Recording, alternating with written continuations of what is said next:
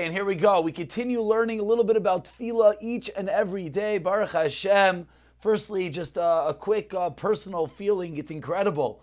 Everyone in the middle of their workday taking off 5 minutes and perhaps answering the most important call, just like the tefillah of mincha is there smack in the middle of our day so that we could connect to Hashem. So sometimes we become so scheduled, we forget the whole invention of mincha was in the middle of our day to have a meeting with Hashem. So this is a bit of a reminder as we all sit here in the middle of our work days, in the middle of our busy schedules, taking a few moments to reconnect into what is actually real. And also, Baruch Hashem, a wonderful Yid. I don't really even know him, but he sent us a message. He'd like to sponsor some Shearim. He already sponsored, I think he said he's going to sponsor 10 of Shearim Pincus's English Sefer. So Mirza Hashem, the next day or so, we will coordinate anyone else who needs as well. So let's begin. We have 4 minutes on the dot. We remind ourselves of such a critical ingredient that we learned yesterday, which was what? There's different types of tefillah. And really, Rav Pincus, he continues in the introduction with that same detail, is that not every tefillah is created equal. And he quotes a shalah, which it says, why are Klal Yisrael, we daven, but sometimes we don't get answered. Why not? And the shalah says, they don't know how to daven v'shem. So the Pashib Shat, he says, is that we don't have the right kavanas, the esoteric meanings, the kavanas of the Arizal, etc. But Shearim Pincus, a little bit of the play on words of the Shalah, says, you know what it might mean?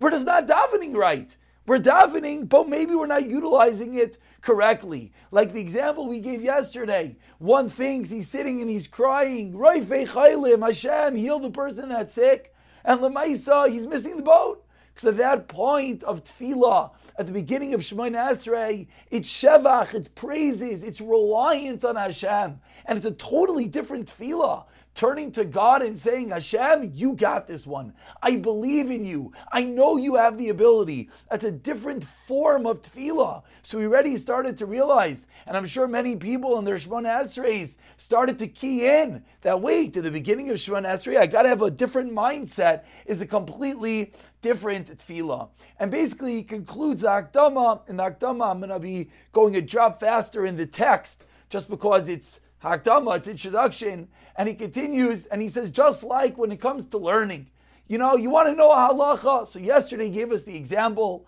that you go open up your Baba Kama, you go open up your Sefer on Hilchas Brachas to find out if I should do Shluach, I can.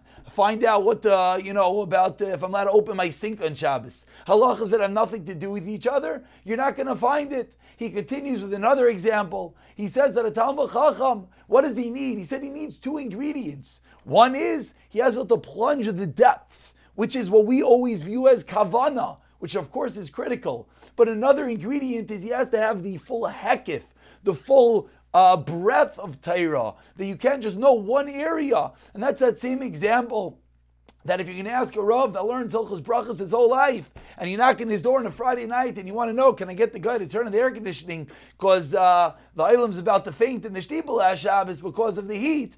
And the Rav says, well, the bracha, Shkoyach, I'm not asking you the bracha. I want to know about asking a guy on Shabbos. So says Rav Shearim Pincus, that's what we have to know, all the different types of tefillah. He's referring to the 10 different types of tefillah, the 10 lishonos of tefillah. And really he concludes the Hakdama in teaching us that this entire Sefer is very similar. He says, I didn't invent the wheel. Someone might say, Rav Pincus, where did you come from to say there's 10 different types of tefillah? Very nice. You found the medrash, but come on, is there anyone else that did such? And he says, yes, the Sefer Be'er Mayim Chayim, which is quite a Kabbalistic Sefer.